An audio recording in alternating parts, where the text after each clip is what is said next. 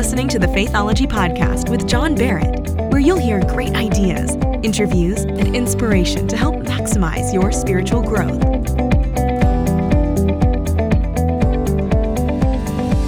Hey guys, I'm John Barrett. Thanks for listening to the Faithology Podcast once again. If you're new, it's great to have you here listening. We've got great episodes in the past that you can go back to and listen to level up your faith. But guys, thanks for tuning in today and being here today, listening wherever you may be. It's great to have you here. And guys, I'm believing God for a great episode today. I believe that we're going to get some great inspiration today, some great ideas from a guy in the Bible who is an awesome guy, one of my favorite characters, Nehemiah.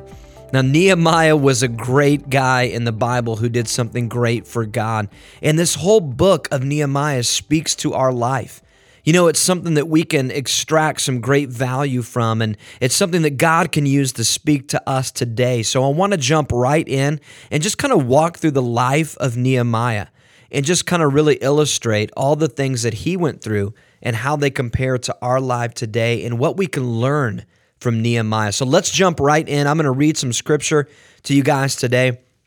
Nehemiah 1, verse 1 through 4. Check out what it says. The words of Nehemiah.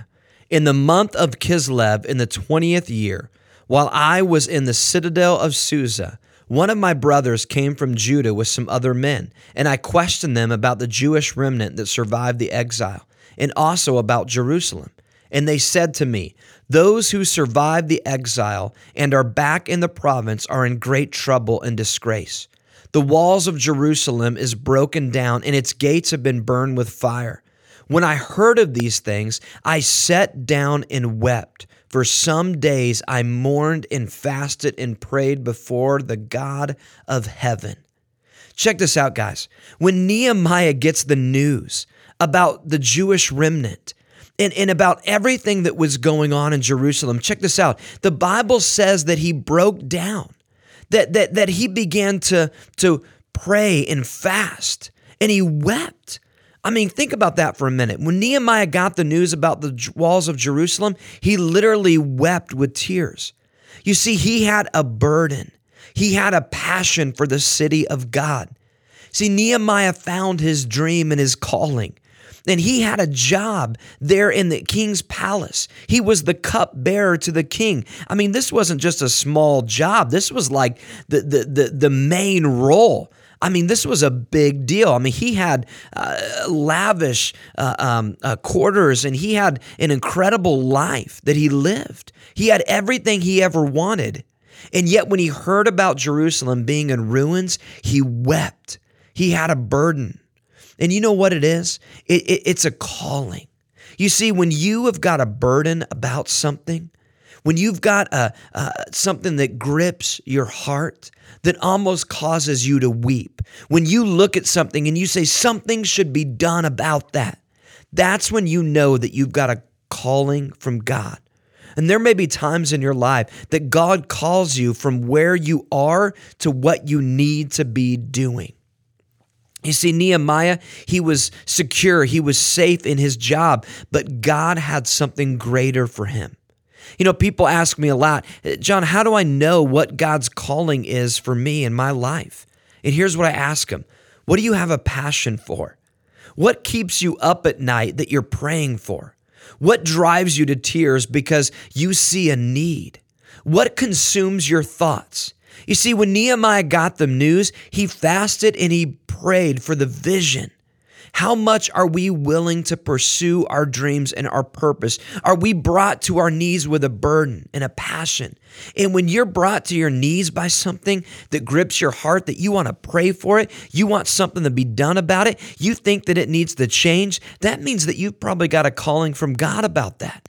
You see, we don't get passionate about things that we're not called to. We don't feel a burden for things that we're not called to. It's because of that burden and that passion that we have a calling there. You see, when Nehemiah heard the news, he could have just passed on by, but he seized the opportunity. And I am convinced that nobody wakes up in the morning and says, boy, I hope my life doesn't matter today. No. We all have a burden. We all want to be something that we want our lives to be a part of. We want our lives to matter. You see, we want to make a difference. And when you've got something in your heart that is calling you to go after it and to change it, that lets you know that you've got a calling from God, a vision in your life. When you see something and you say, you know what, I want to step out. I want to be a part of the solution of that. That's when you know that there's something that is stirring in your heart from God.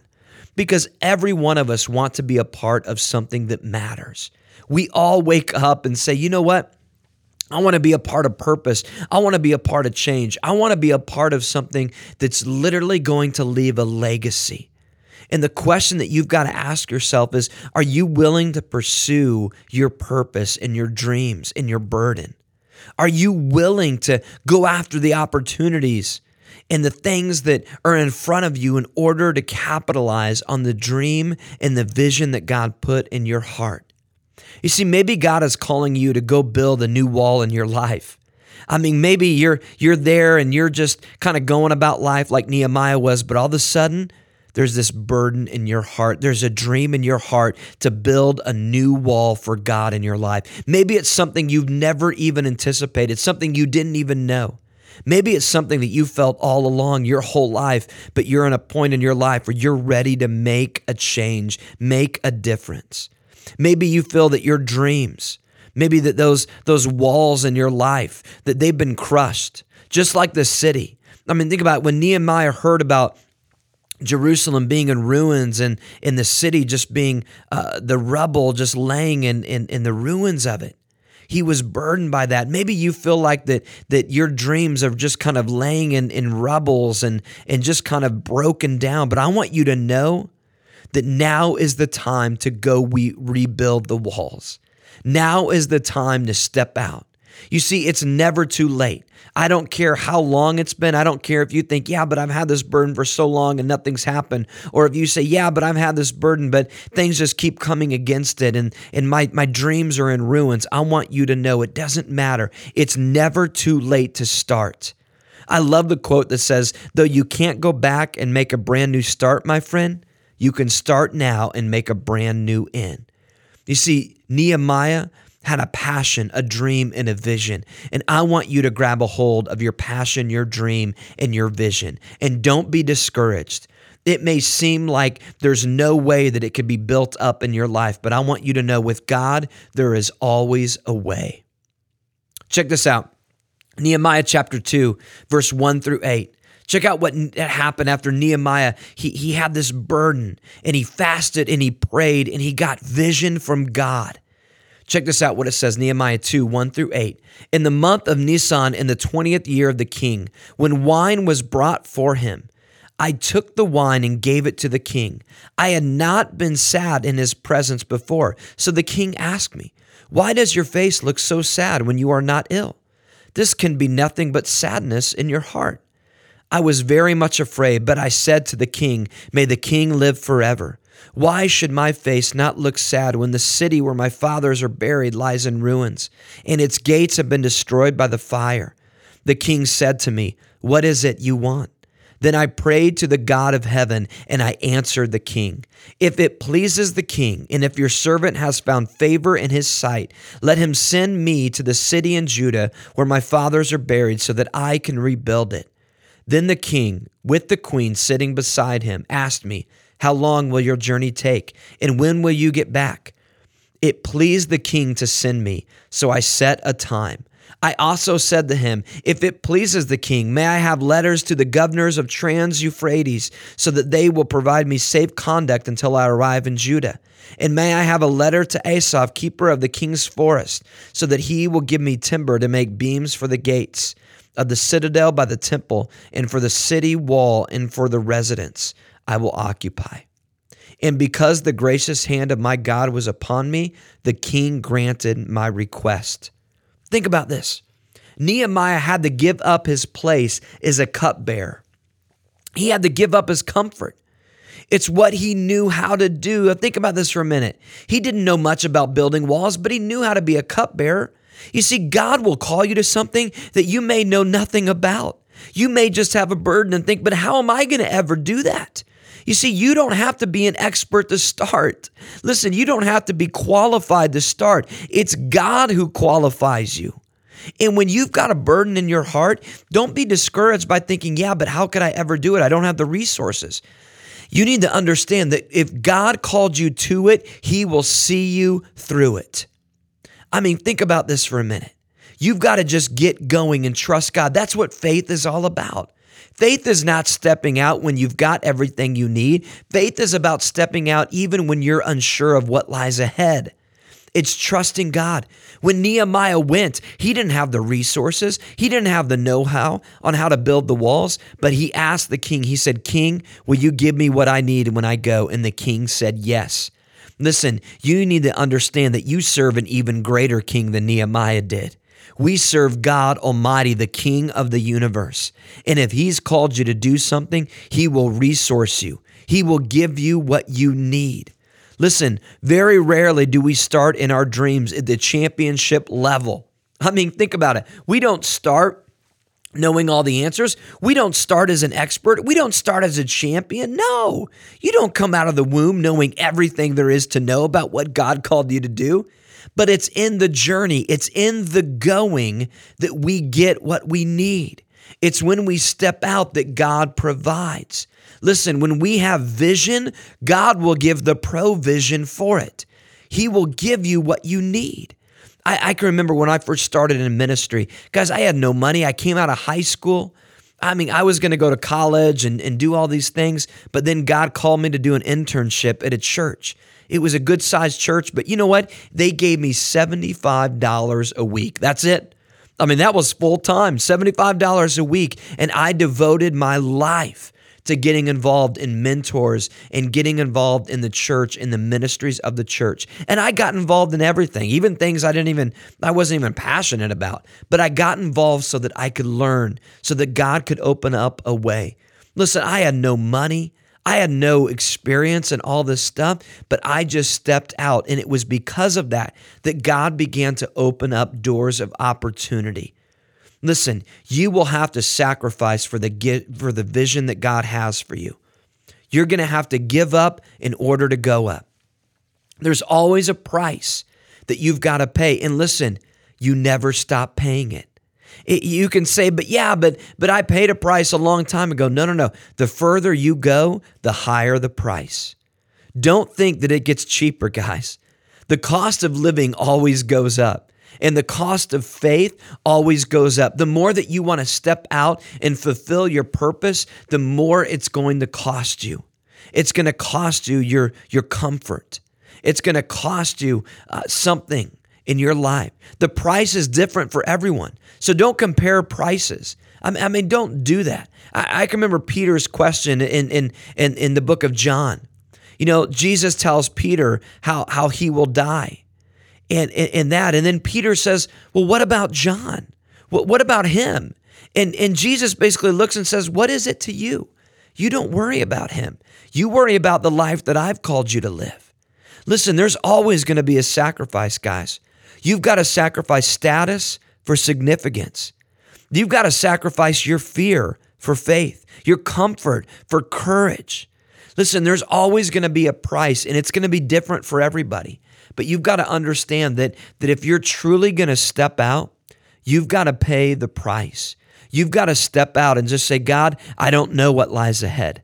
I don't know what's going to happen, but I trust that you're going to give me all that I need in order to move forward. In Nehemiah chapter 2, 11, verse 18, check out what happens next. Nehemiah says, I went to Jerusalem, and after staying there 3 days, I set out during the night with a few men.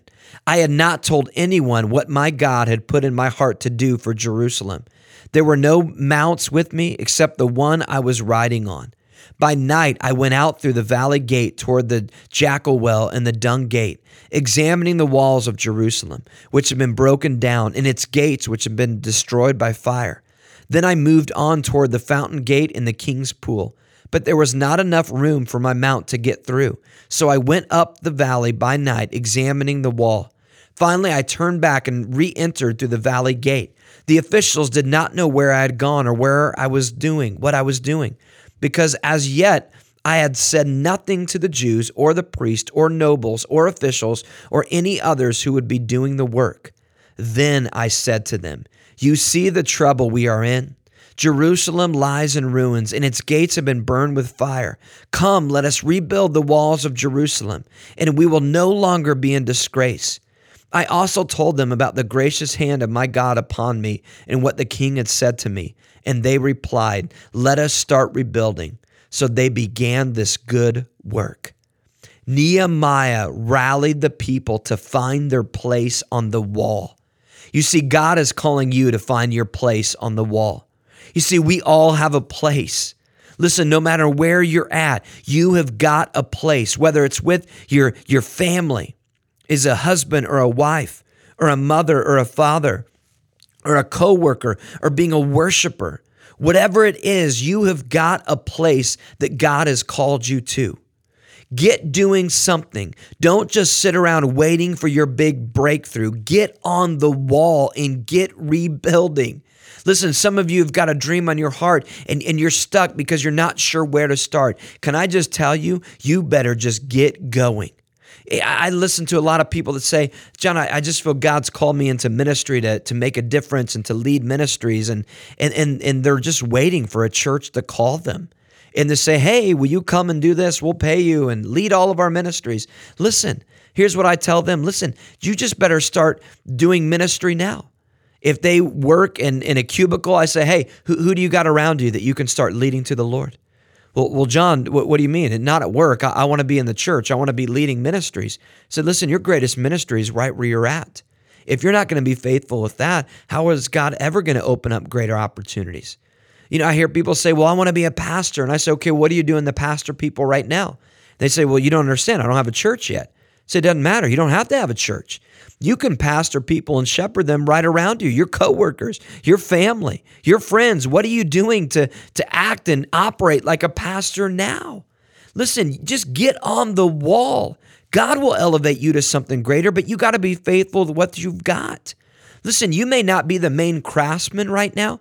You may not be the guy that's leading everyone on the wall like Nehemiah, but you've got a place on that wall. Listen, you got to pick up your hammer and just start building what God is calling you to build. Your time will come as you are faithful to build.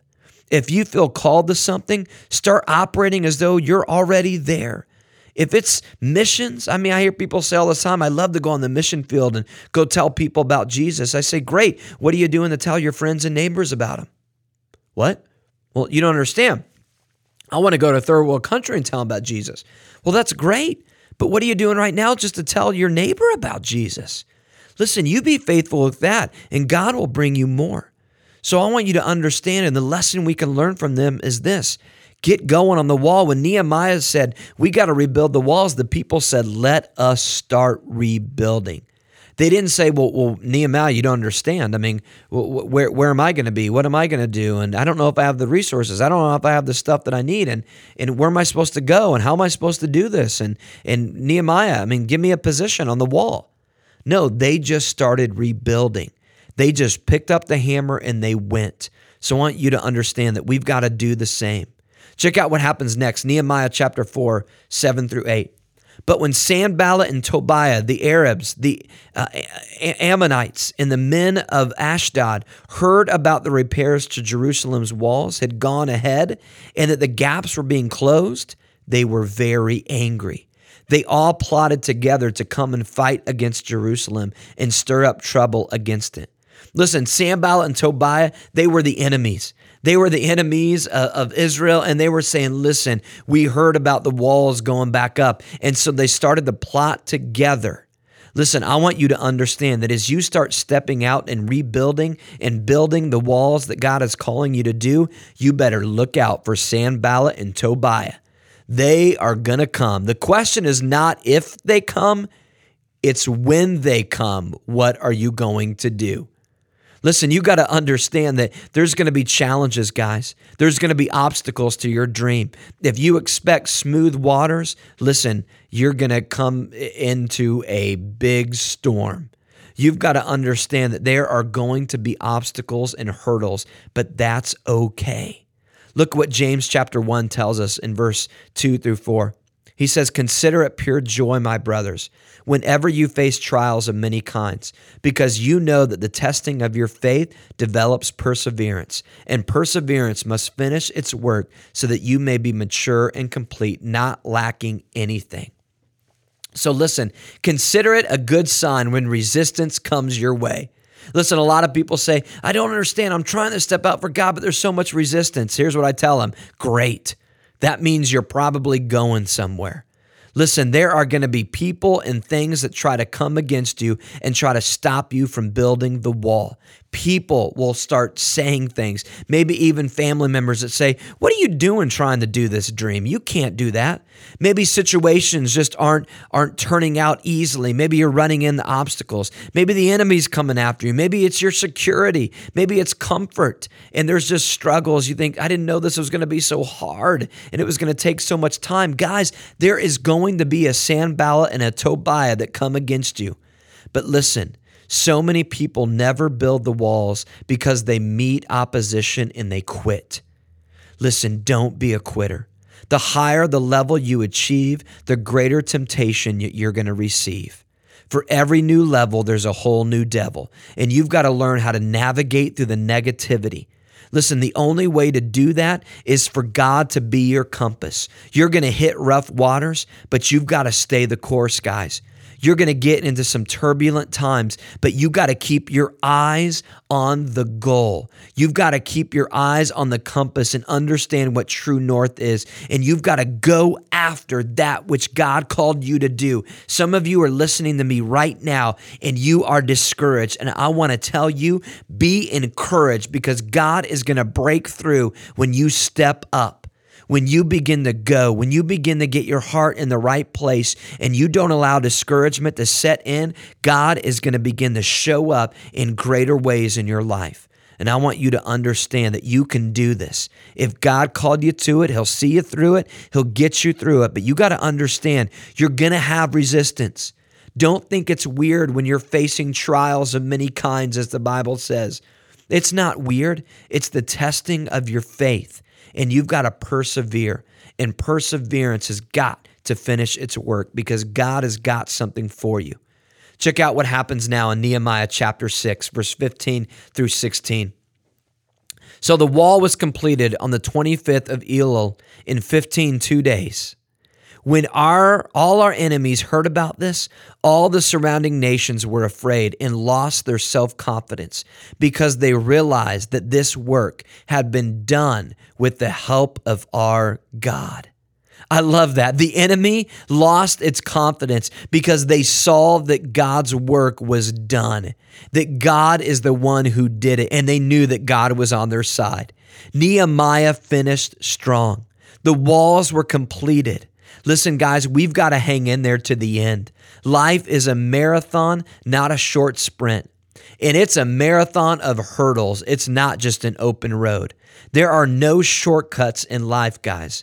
You know, we want it fast, right? I mean, we've got diets and crash diets and drive-thrus and all this stuff. I mean, we want it quick. We want it fast. We don't want to wait.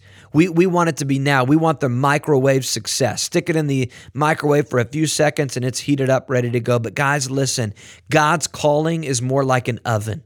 It's something that we've got to allow it to bake in its proper time. It's day by day by day by day by day by day by day by day that we get to greatness.